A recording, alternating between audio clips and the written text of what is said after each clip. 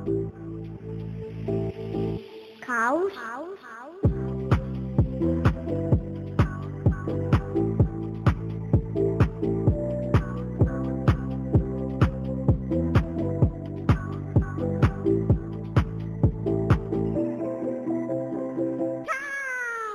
Hej och välkomna till dagens avsnitt, det första avsnittet. Det absolut första. Ja, våra nya Kaos i barnparadiset. Premiären. Ja, och så har ni mig, Victoria. Och Hanna. Och Hanna. Ja, välkomna hit. Dagens ämne är sömn och barn. Och allt däremellan. Ja, och det är ju rätt mycket. Först tänkte jag sådär att sömn och barn, vad ska man prata om det? Men sen när man börjar tänka på det så är det ju hur mycket som helst. Ja, det är jättemycket. Jag tänker också att vi är ju väldigt olika, men vi är också väldigt lika. Men vi har ju många grejer som är med barnen liksom, som vi gör olika på. Det blir ju ett väldigt, väldigt bra komplement på något sätt.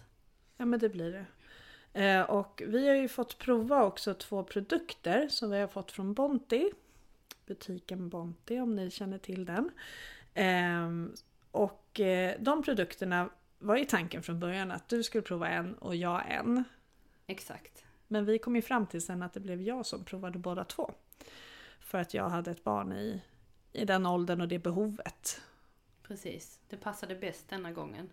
Och sen så har vi ju allt annat som händer i livet med... Just nu är mina barn supersjuka som jag hade tänkt att testa produkterna på. Så det är ju helt omöjligt att göra en utvärdering utifrån det. Så nu gör vi så. Ja, men precis. Och så den här, jag har ju nu provat en madrass som heter Aerosleep och en typ nattlampa från Sasso, en krabba som ger ifrån sig ett väldigt fint sken och har lite ljud och automatisk avstängning. Men vi ska prata mer om det sen. Men först tänkte jag bara fråga dig, Hanna, helt ärligt. Alltså det här med sömn och bebisar, när man får ett barn, och tänker man någonting innan på att det ska bli ett problem, typ att det här med sömn? Eller tror att folk, för jag tänker mig att det är sån här snackis och jag kommer inte få sömn och passa på att sova nu innan ni får barn. Men tänker man som mamma så mycket på det egentligen när man är gravid? Alltså jag tänker att det är lite antingen eller. Antingen så har man erfarenheten eller känner någon som tycker att men det är inget problem med sömnen. Och det har aldrig varit om man har en bebis som man tycker sover jättebra. Eller så är det precis tvärtom. Att man tycker att man är mer vaken på natten än vad man någonsin har varit. Och att man har erfarenheter runt omkring sig som bekräftar det. Liksom. Men tänker du då liksom att det beror på vem man pratar med egentligen? Hur det påverkar en under sin graviditet inför föräldraskapet? Ja, delvis tänker jag. Ja. Men hur har du haft det med dina barn? Hur jag har haft det med mina barn? Jag är ju ett sånt här samsovningsfan. Och jag ammar ju också ganska mycket och ganska länge. Så jag tycker det är sjukt nice att få till att kunna liggamma. Att man ligger på sidan och att man har bebisen sovande liksom bredvid sig. Och det blir ju bara bättre ju längre tiden går. För till slut så är de ju så stora så de liksom nästan kan docka fast sig själv liksom i sömnen. Mm. Och det underlättar väldigt mycket för allas sömn. Mm. Men jag håller med dig, så har jag också varit mycket. Det konstiga är att alltså när jag fick mitt första barn så ammade jag henne i 2 år. Och jag var ju typ hennes napp hela nätterna. Det var ju inte bara positivt med det. För sen fick hon ju också en tand helt förstörd. För att hon hade ju liksom legat hela nätterna och småsnuttat och fått i sig bröstmjölk så länge. Så det blev ju typ ett problem sen. Och vilket jag aldrig trodde. Jag trodde typ jag gjorde någonting som var jättebra. Men där finns det också lite olika teorier kring det, vet jag om. För det har vi pratat om. Men det var den förklaringen jag fick då. Och sen så andra barnet samma sak, 3:e, 4:e, 5:e. Och sen med 6:e barnet plötsligt. Nej, hon var så jäkla sur och ledsen. Hon ville inte liksom, bara grät på nätterna. Och då tänkte jag, shit, nu har jag fått ett kolikbarn för första gången. Det är så här tufft det är liksom. Och sen helt plötsligt en natt så sa jag så här, men då får du lägga dig i din säng istället, i din vagga typ. Så jag la ner henne där. Bara somnade hon. Sen har hon velat sova själv och somna själv i sin säng. Ända tills hon blev typ 4. Då hon fick för sig att börja samsova igen. Och då lät jag henne göra det. För jag kände att nu tar hon igen det. Men är inte det lite konstigt? Också att man tror, alltså man är så inkörd på ett sätt med sina barn. Och så inser man att barnen är olika. De är jätteolika. Det är jätteroligt att det är så stor skillnad. Men så har jag också med mitt första barn. Då ammade jag väldigt kort och han fick ersättning och välling. Och han sov ju som en klocka. Han var en sån här som gick och la sig klockan 7 och vaknade klockan 7. Alltid. Och han samsov jag aldrig med. Mer än när jag själv hade ett behov av det. När jag tyckte att det var mysigt så här. Men det var lite samma sak. Att han ville ju sova själv liksom i sin säng. Det var hans sätt. Men ibland var det ju mysigt om man kunde sova tillsammans. Och det är ju skönt när det är så, tänker jag. Ja, det är en bra mix. Och andra barnet, hon har sovit tillsammans med oss. Ända tills vi fick barn nummer 3. Då blev hon vräkt och det köpte hon. Det var inga problem liksom. Jag ska faktiskt berätta en sak. Nu kommer min lilla syster strypa mig. Men min lilla syster är ju 15 år yngre än mig. Hon är min mammas yngsta.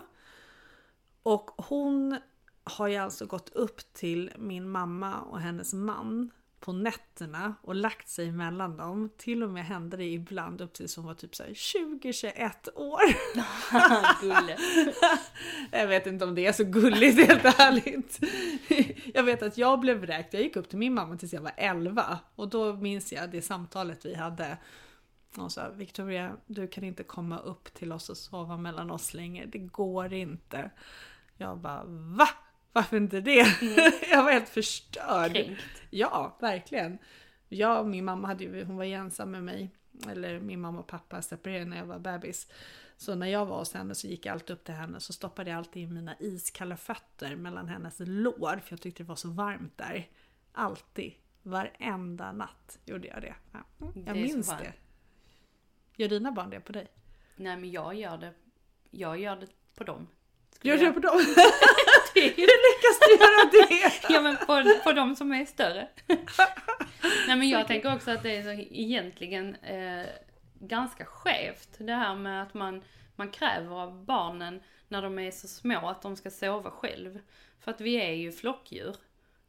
Och vi är flockdjur och vi är som däggdjur liksom. Varför skulle det vara onaturligt att vi sover tillsammans? Vi har ju till och med skojat ibland om att vi borde göra om ett rum till sovrum och så skulle alla sova där i någon slags jättesäng. Och det vet jag ju folk som faktiskt gör. Och det finns jättekola hacks som man kan titta på och se bilder på sådana sängar som man har byggt på olika sätt liksom. Men man gör ju som man gör. Jag tänker att man gör det som funkar bäst för alla och bäst i stunden kanske.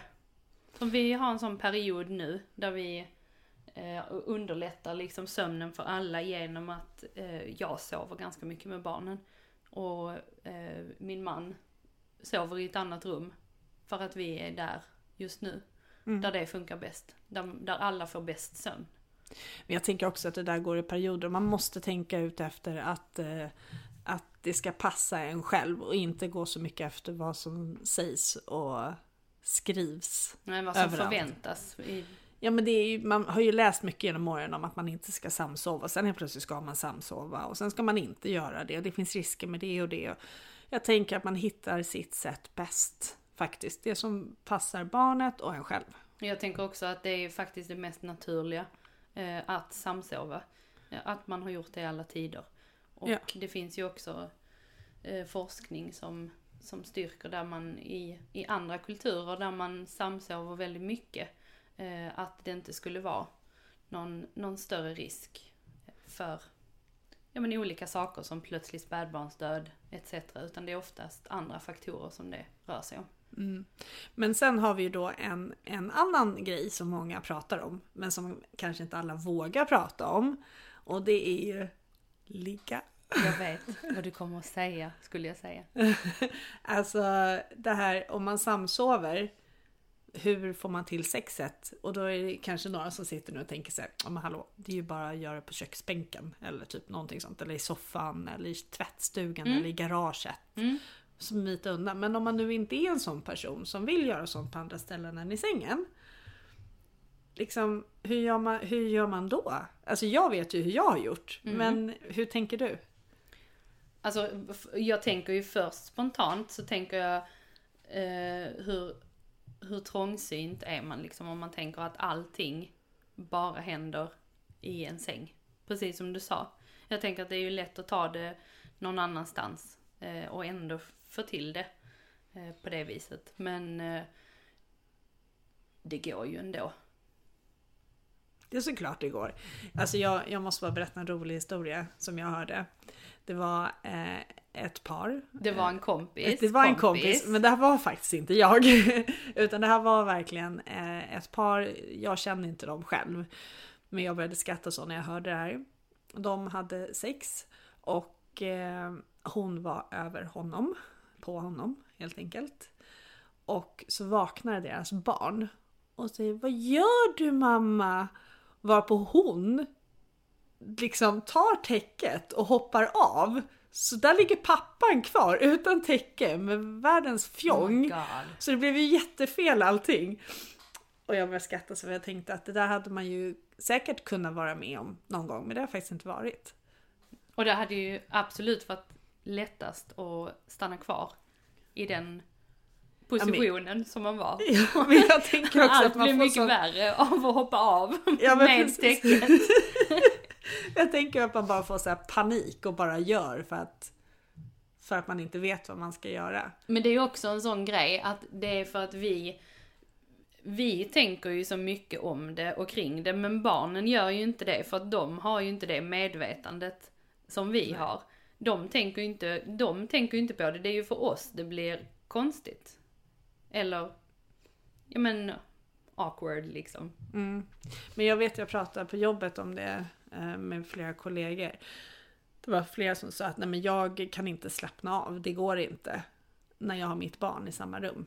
Men där kan jag känna att jag har inga större problem med det så länge jag vet att mitt barn sover. Ja, jag tycker nästan det är tvärtom. Jag tycker nästan att det är lättare för det är ännu värre att ligga och ha ett halvt öga på dörren och ha koll på liksom om den kommer att öppna sig eller typ sätta någon möbel framför för att man ska bli förvarnad eller någonting. Jag tycker nästan att det är lättare att släppa när man vet att man har koll när man har dem i samma rum. Ja. Men sen måste jag ju säga att man kan ju sakna ibland lite det här att släppa loss helt och bara inte behöva tänka så mycket. Ja, men det får man ju göra när man får ha någon slags hotellövernattning eller någonting och en gång om året. Typ. Och släppa loss på andra ställen. Ja, eller som någon sa, vadå, det är ju bara att ta upp det igen när barnen blir större. Och då sa jag bara, nej, det funkar inte riktigt så. För sen har du tonåringar som hör allt. Och det är ju värre. Ja, för de är ju medvetna. De är medvetna.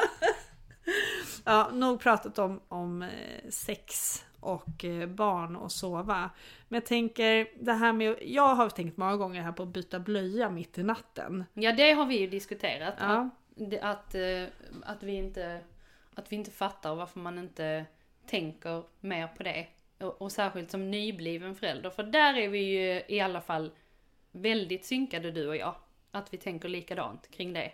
Att det är dumt att från början liksom vara inkörd på att man ska byta blöja lika ofta som man gör det på dagen. Ja. Alltså om jag ska ge ett genuint och väldigt godhjärtat tips till alla föräldrar som väntar barn och tänker att man ska väcka sina barn för att byta blöja. Så nej. Don't do it. don't do. För då lär man ju dem att de ska få ny blöja.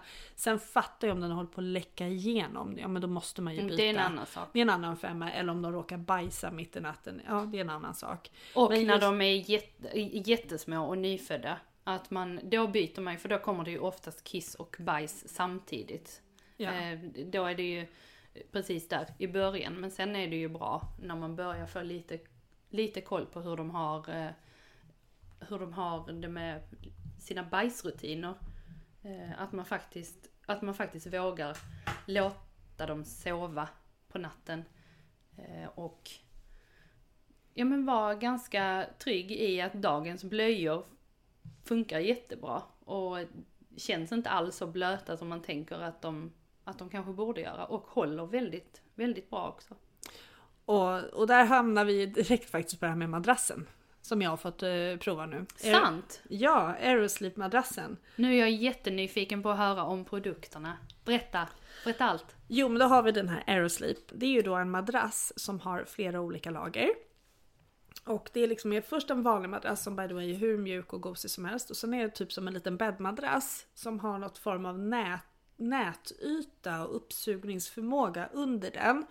Så om det sker en olycka på natten, att blöjan läcker eller att barnet skulle kräkas eller barnet är varmt och svettas mycket eller spiller ut vällingen, vad som helst, så suger det liksom upp det utan att det liksom stannar kvar och blir fuktigt. Är det här en madrass som är liksom, hur är den i storlek? Är den så att man kan lägga den i, till exempel om man har en spjälsäng? Ja, alltså den som jag har provat är ju för spjälsäng. Jag vet faktiskt inte riktigt om det finns i fler storlekar, men jag kan tänka mig att det finns en vagga också. Ja, men jag vågar faktiskt inte säga det. Det kan vi ju återkomma med kanske. Men det här var för spjälsängsmadrass. Och i början, ska jag vara helt ärlig nu, så när jag skulle sätta på det här då, så kände jag att den här liksom nätytan var lite hård. Den var inte så mysig. Alltså den var lite... Ja, det blev jag faktiskt lite besviken på om jag ska vara helt ärlig. Men sen när jag fick på lakanet och bäddade så var det inte lika märkbart längre. Och Vira har ju sovit otroligt bra de här nätterna på den här madrassen. Hon har faktiskt... Och jag tänker mig att jag typ nästan så här, det är bara en slump för att man har provat en ny produkt. Men vi har ju haft lite problem med att hon dricker väldigt mycket välling på nätterna. Och därmed kissar väldigt mycket och kissar igenom mycket. Men av någon anledning så har hon typ sovit så pass bra så hon har inte vaknat lika ofta. Utan hon har bara behövt dricka kanske inte någon gång eller en gång per natt en välling. Och då har det varit sådär vid 4-5 på morgonen. I vanliga fall brukar hon vakna vid 12. Ja, men det är ju helt okej. Det är ju ändå vad man kan förvänta sig. Det är ju helt rimligt. Men intressant att se om det här är någonting som kommer hålla i sig. För jag tänker att hon kommer fortsätta sova på den här madrassen. För att du ska veta om det var tack vare madrassen eller om det var en slump eller om det var... Ja. Men det är såklart man kommer göra det. För nu är det sådär, är det bara en slump eller är det så som att madrassen kanske har den förmågan? För det är ju en 3D-madrass. Jag menar bara det låter så high-tech så jag vet ju knappt vad. Och hon är också en sån här unge som är väldigt, väldigt varm och svettig. Eller hur? Ja, stämmer. Så det är ju klart att det kanske ändå gör stor skillnad. Ja, men jag tänker det. Så vi är jätteglada för det. Och så har vi ju då provat i samband med Sasus nattlampa. Så vi fick en krabba. Första natten, eller kvällen vi skulle prova den och sätta igång den, så gillade hon inte ljuden. Men det är nog för att vi har haft en annan spellista sedan hon typ föddes och kört samma spellista när hon ska sova. Så vi har liksom inte använt ljuden. Aha, men du, jag undrar vad tyckte hon om den rent utseendemässigt, för den var ju så himla söt. Köpte hon inte att den var jättegullig? Jo, alltså hon ville ha den i sängen, men jag tänkte det blir nog inte så bra med de där lamporna. Så att vi ställde den på en kant, hur lätt det är, men på vårt räcke, vi har ju en trappa upp och vi har ett brett räcke så den kunde stå jättebra där. Så hon såg den och hon var så här, åh söt, sa hon hela tiden. Men det här ljuset, alltså jag vet inte vad, men det är något magiskt över det. För att första kvällen tog det skitlång tid för hon var så fokuserad på fiskarna. Hon säger, titta mamma, vattenfiskar, titta mamma, till hon bara pratar och röra i taket. Och vi har ju sluttande tak i sovrummet så hon kan ju röra taket där det kommer. Så tänkte jag, shit, det här kommer ju aldrig gå. Det här kommer ju bli typ som en tv för henne. Som om det nästan hade motsatt effekt. Ja, eller hur? Ja, men nästan så. Men efter första natten, sen andra natten somnade hon jättefort. Och den går ju på, alltså den vaknar ju till liv om barnet börjar skrika eller ropa på en. Jaha, alltså då fortsätter den där som den var innan, eller? Ja, alltså den har ju automatisk avstängning efter 30 minuter. Och sen har den slocknat liksom. Och sen om barnet vaknar mitt i natten, som vi gör, mamma, då tänds den. Puff! Aha, vad smart. Ja. Alltså det som var själva den här gråtsensorn som det stod om, det var att... Ja, men, att och den reagerar på när hon låter. Häftigt. Ja. Så att det passar ju jättebra, för att när hon har somnat på kvällen så lägger vi ner henne i sängen, för vi nattar henne i vår säng och lägger ner henne sen i sin säng bredvid vår säng. Och när hon då vaknar på senare på kvällen, om hon vaknar till, för det kan hon göra för att hon tappat nappen eller någonting sånt. Då, om vi är här nere, då känner hon sig trygg. Då är det inte bara mörkt, utan då tänds ju den. Mysigt. Och det här har blivit, så på natten, nu i natt hon vaknade, då har vi haft en vecka. Jag tror att den reagerar på ett lite högre ljud, för om hon viskar så reagerar den inte. Och så hon, mamma fiskarna, sa hon. Jag skulle precis säga det, snart kommer hon inte att ropa mamma eller pappa längre. När hon vaknar så kommer hon bara ropa fisk. Ja, eller hur? Så då gick jag upp och då kan man bara trycka till på det här skalet liksom, så tänds det direkt. Sen bara la hon sig ner och somnade. Jag tänker att nästa steg i förlängningen, det är ju att hon ska bli trygg med den här krabban, lampan, spelaren, och sen i förlängningen så kan hon trycka igång den själv. Man tänker att om man blir lite äldre och man är inkörd i hur den funkar, att det blir som en trygghet, att man vet, att man lär sig att istället för att till exempel gå upp ur sängen, så kan man alltså att man vet hur den funkar, så man trycker till den istället, och så blir man som barn trygg med det, och att man kan somna om av sig själv. Precis. Men jag måste säga att jag är faktiskt överraskad åt det positiva hållet för båda produkterna. Och vi har ju verkligen tänkt så här att vi provar produkter eftersom vi har ett samarbete med Bonti. Och våran tanke med det är ju att vara brutalt ärliga. Alltså oavsett vad. Alltså jag kan ju inte ens vara något annat. Nej precis.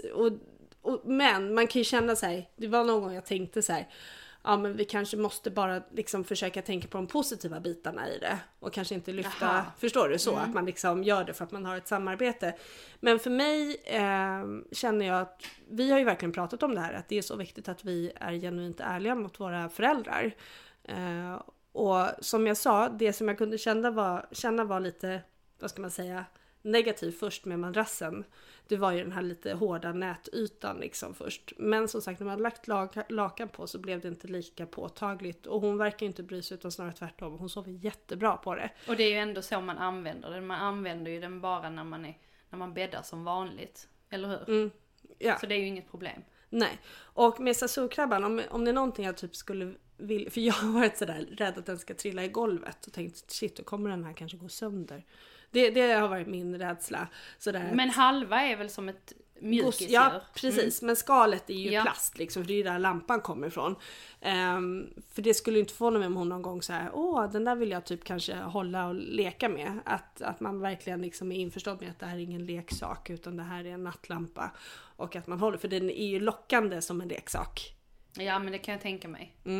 Men jag är supernöjd och jag kommer fortsätta med det här, för det funkar fantastiskt bra. Jag skulle vilja prova alla ljuden, men hon bara tokvägrar så fort jag sätter på det, utan det måste vara den gamla spellistan vi har kört när hon föddes. Så där vågar jag inte sabba det riktigt. Nej, det är väl dumt. Men kul att det funkar så bra. Ja, så till allihopa, gå och köp en Sazoo-lampa från början, skulle jag säga. Verkligen. Och köp den på Bonti. Ja, men Bonti har ju jättesnabb leverans. 1 till 2 dagar max. Vilket är fantastiskt. Så att, och madrassen, den kostar lite mer. Men tro mig, det kan vara värt. Jag vet inte hur många madrasser jag har köpt om på grund av alla olyckor som har hänt. I slutändan så blir det samma summa. Precis, och också det här att man måste oftast komplettera med ett sånt här kissskydd, och de är ju oftast väldigt plastiga. Så har man då till och med ett varmt barn, så är det ju nästan odrägligt svettigt att sova på det sättet. Ja, det är det verkligen. Och nej, det funkar inte alls bra med det. Utan jag tycker det här är sjukt bra. Bra investerade pengar. Så kör på det helt enkelt. Och så tack. Himla spännande. Och tack, ja. Och jag tänker att sen tänker jag låna dem av dig. Ja, det ska och testa också. Kanske. Det är jättespännande. Du kanske får låna. Ja. Nej, men apropå natt och sömn med barn. Nu har vi gått in i en ny tid. Sommartiden. Ja, det har vi. Det märks ju på alla sätt och vis. Det är ju väldigt mycket ljusare. Och det gör ju också att i alla fall jag har barn som vaknar mycket tidigare. Även innan vi ställde om klockan. Så har min yngsta som är snart 1,5 börjat vakna betydligt mycket tidigare än innan. Alltså han kunde lätt sova till 8:30 om jag sov bredvid honom och han fick tillgång till att ligga och tutta som han ville. Men nu har han liksom vaknat och typ stått i vakt när klockan har varit närmare 5:30. Då sätter han sig upp i sängen som ett litet ljus och sen så tittar han på mig och skrattar och så säger han gå! Säger han. Gå! Och så börjar han hasa sig neråt i sängen för att glida ner med fötterna i golvet och sen är det liksom full fart framåt. Ja, jag märker också av, men det är så konstigt att det blir typ precis nu. Alltså när man har den här tidsomställningen som vi har haft i natt.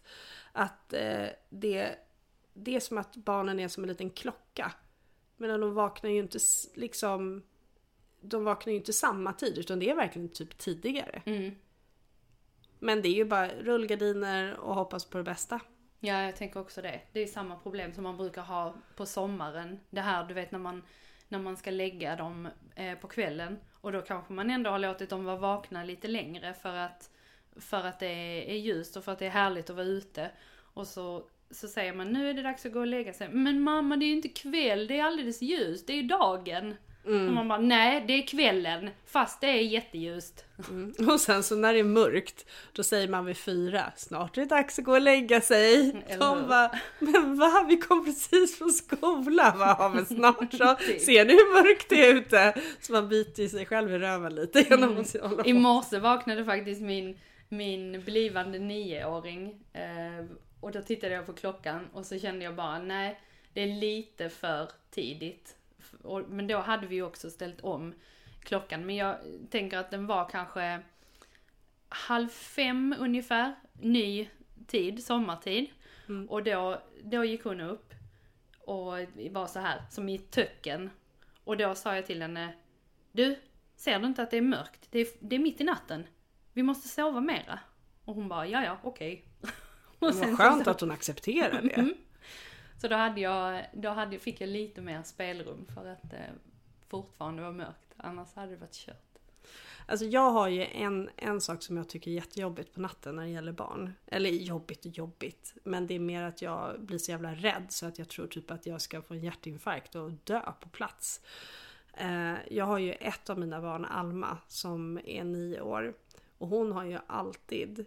sådär när hon vill gå upp och typ när hon vaknar, om hon har haft en mardröm eller någonting sånt, att hon liksom, hon väcker inte mig, alltså hon säger ingenting, hon bara smyger upp och sen vaknar man av att man känner att någonting är nära ens huvud liksom. Och så när man öppnar ögonen så ser man bara ett ansikte typ 1 decimeter ifrån. Läskigt. Alltså jag har sagt till henne, Alma, du måste sluta göra så. Alltså jag blir jätterädd. För även om jag vet att det är hon egentligen, men när man är i sin sömn så hinner man inte koppla det riktigt. Nej, eller när man vaknar av känslan av att någon stirrar på en. Och så ser man liksom bara en liten gestalt som står nere vid fotändan och bara står som ett spöke. Ja. Bara står och stirrar.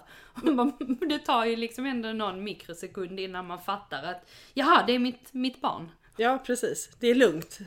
Det var inget spöke på riktigt. Skitobehagligt. Men har du haft något barn som har gått i sömnen? Ja, jag har antagit att det har varit så. Till exempel, ett exempel var när vi i höstas var på min kompis 40-årsfest och sov över. Och mitt i natten så vaknade jag av att det ena täcket var borta. Ett täcke var liksom försvunnet. Så jag märkte liksom att jag fick ligga och dra i täcket för att överhuvudtaget ha något täcke på mig.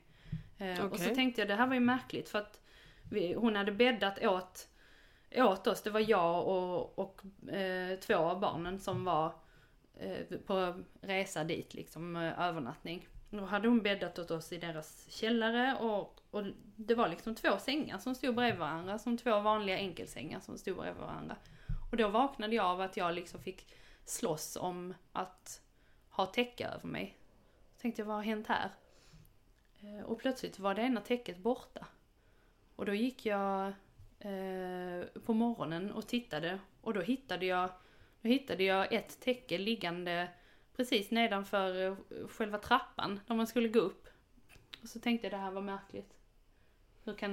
Hur kan täcket bara ha förflyttat sig dit? Och efter många uteslutningsteorier, jag misstänkte allt från att hennes tonårsdotter hade kommit hem mitt i natten och att hon kanske inte var riktigt nykter. Eller det var så här, verkligen uteslutningsmetoden. Till slut så kom jag fram till att det måste ha varit min Agnes som har gått upp och sen velat ha täcket om sig och liksom gått en liten promenad och sen fastnat på något vis. Nej men gud, det där låter jätteläskigt. Och sen så bara gått och lagt sig utan täcke för att det var antagligen för jobbigt att gå omkring med täcket. Men det var sjukt i alla fall. Hur hamnade täcket vid trappan mitt i natten? Men fy, jag hade faktiskt blivit rädd. På riktigt. Så jag tänker att hon gör ganska knasiga saker och hon är också en sån här som pratar i sömnen. Och säger jättekonstiga saker i sömnen. Det låter som att vi har ett samtal men hon säger liksom, det är bara rappakalja. Hon säger jättekonstiga saker. Men du måste ju nästan typ spela in det någon gång. En gång så sa hon, okej, sätt mig i fönstret då. Nej men. Det är så här. Och sen har det bara blivit, så alla sådana knasiga grejer brukar vi prata med henne om på morgonen sen. Så brukar hon skratta åt vad hon själv har sagt. Kommer hon ihåg det då? Nej, men ibland kan hon koppla det till olika drömmar hon har haft. Då kan hon själv säga, ja men det var för att jag drömde det här, det måste ha varit så. Så det är någonstans ett uns av medvetande men ändå inte liksom. Nej. Men om du fick tipsa om våra kära lyssnare om att få bättre sömn med sina barn. Det beror ju såklart på vilken ålder. Men om vi siktar in oss på småbarn. Alltså från nyfödd upp till året. Då måste jag säga, sov tillsammans. Och sen den här grejen, sov när barnet sover. Håller du med om det? Ja men det gör jag. Jag tänker att all sömn är bra sömn, tänker jag. Och man vet aldrig hur natten kommer att bli. Så varför inte vara förberedd på det värsta. Du är ju mycket bättre rustad för att ta en jobbig natt om du har passat på att sova på dagen. Och där kommer vi då till nästa grej. Har du syskon som är äldre, då kanske inte är så fullt möjligt att ha möjlighet att faktiskt kunna gå och lägga sig när det andra barnet sover, för då kanske man vill passa på att vara med syskon och så. Ja, det är sant. Men man hittar ju sina återhämtningsgrejer. Helt klart. Och sen så är det ju underskattat också att sömn behöver inte vara sömn heller, utan det kan ju också räcka gott och väl med att lägga sig och vila liksom. Man behöver till och med inte slumra till, men bara att göra ingenting och ligga och ta det lugnt. Och bara stänga ner och lägga ifrån sig mobilen och bara fokusera på ingenting en stund. Det kan ju också vara återhämtning. Absolut. Men sen är det en till sak som jag bara måste ta upp. För att med mitt första och mitt andra barn så tänkte jag inte på det så mycket. Och varför vet jag inte, om det var för att jag var liksom lite yngre eller om det var för att jag bara inte tänkte på det. Alltså jag hade inte hört så mycket om det, så att det fanns liksom inte som ett orosmål för mig. Men när jag fick mitt tredje barn så var jag otroligt orolig för att han skulle sluta andas. Det fattar jag. Och då köpte jag ett andningslarm som jag haft till alla mina barn som är som Angel Care, och på den tiden så köpte man som en platta man la under madrassen, så kände den av andning, och så är det kopplat till en liten dosa, om man ska säga, och skulle barnet sluta andas så larmar den. Och jag vet att den funkar, för jag har ju tagit upp mina barn 1000 gånger utan att stänga av det. Och då har den ju larmat såklart. Det verkar faktiskt lite störigt. Men det har jag tyckt varit väldigt, väldigt skönt. Men nu har det ju kommit ut en ny grej som jag är liksom intresserad av att lära mig mer om. Vad är det? Det är OLED heter den. Det är alltså ett litet band, eller som en liten grej man sätter på foten på barnet. Och då märker den av, eller då känner den av andningen och hur barnet mår. Jag tror till och med, jag måste nästan kolla upp det, att den kollar av tempo och så. Nästan som någon slags pulsklocka på något vis. Ja, men precis. Typ, jag tänker mig att det typ är som en sån vi har på jobbet nästan. Alltså när vi kontrollerar våra barn. Med syresättningen. Ja, jag vet inte. Som sagt, jag kan för lite om den än. Jag behöver läsa på mig mer om den. Men det är en sån där produkt som jag tänker att hade jag fått barn idag så hade jag köpt den. Det låter väldigt smidigt. I alla fall mycket smidigare än att ha en stor klumpig grej som man lägger under. Jo, men sen tänker jag också på det, att för det är någonting som jag har känt. När jag har då samsovit så har jag inte kunnat lägga plattan under oss, för då skulle den ju få in oss vuxna. Alltså då kan den ju inte märka av, förstår du? Okay. Utan det funkar ju bara om barnet sover själv. Men den här grejen, den kan du ju ha även om barnet sover hos en eller i vagnen. Exakt. Om du är ute och promenerar. Jag fattar. Jag är med på hur du tänker. Ja, så att jag känner att den ska jag läsa på mer. Ska vi återkomma om den produkten? För att den tycker jag verkar vara jättebra. Men den hade jag köpt i sådana fall. Men det finns ju hur mycket sådana här andningslarm som helst. För jag tänkte att jag skulle liksom vara lite mer förberedd kring det. Men det var som en djungel. Så så jag ska faktiskt gotta ner mig lite i det. För att jag tycker att det är intressant. Men du, det här med partner då. Är det liksom den som har fött barnet som mest går upp med barnet för att man kanske ammar? Men det är ju inte alla som ammar, tänker jag. Eller faller sig naturligt att den som har fött barnet, som är liksom lite inprogrammerad med att man inte behöver lika mycket sömn, blir det så per automatik att det är den som mest tar ansvaret för barnet på nätterna? Jag tror det, om man generaliserar. Sen är det såklart, om man lever i icke heterosexuella förhållanden, så är det ju klart att det är svårare. Men om vi gör en grov generalisering, så tror jag att man som mamma har betydligt svårare för att stänga av och sova vidare. Jag kan göra det på morgonen när min man har gått upp med barn. Liksom. Då kan jag göra det med lätthet, sova och ha som sovmorgon. Men jag tror att om han hade erbjudit sig på natten och jag inte hade ammat så mycket som jag gör på natten, så tror jag faktiskt, jag tror inte det hade varit, för mig personligen hade det nog inte varit till någon hjälp, för jag tror jag hade vaknat ändå.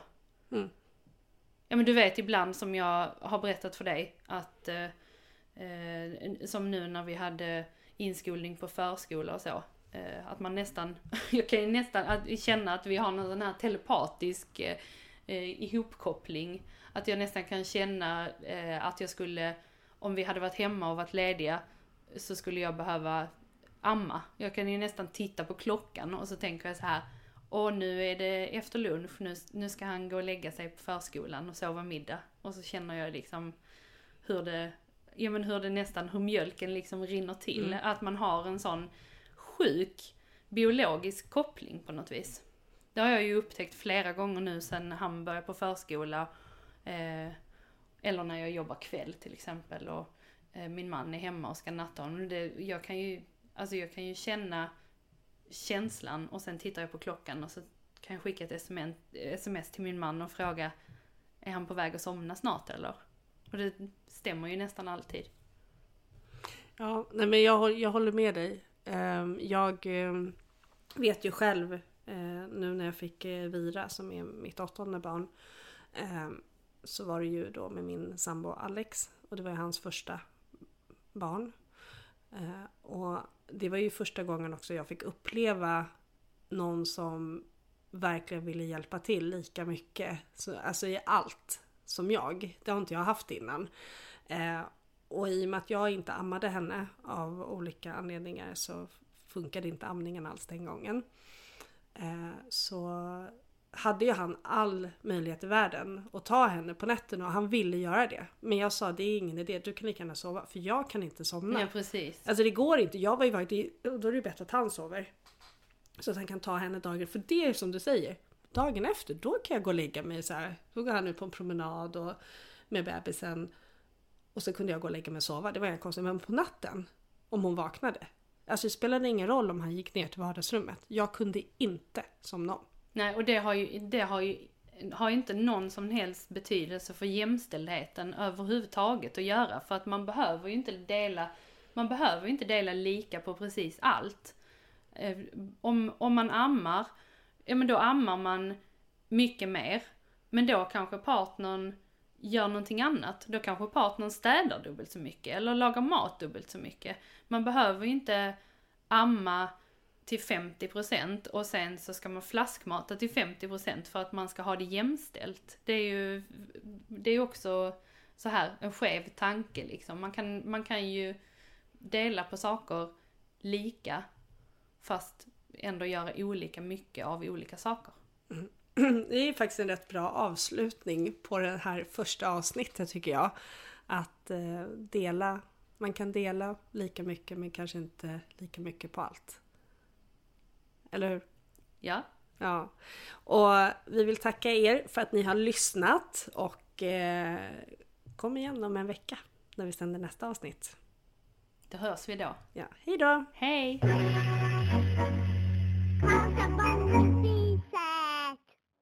Genom blå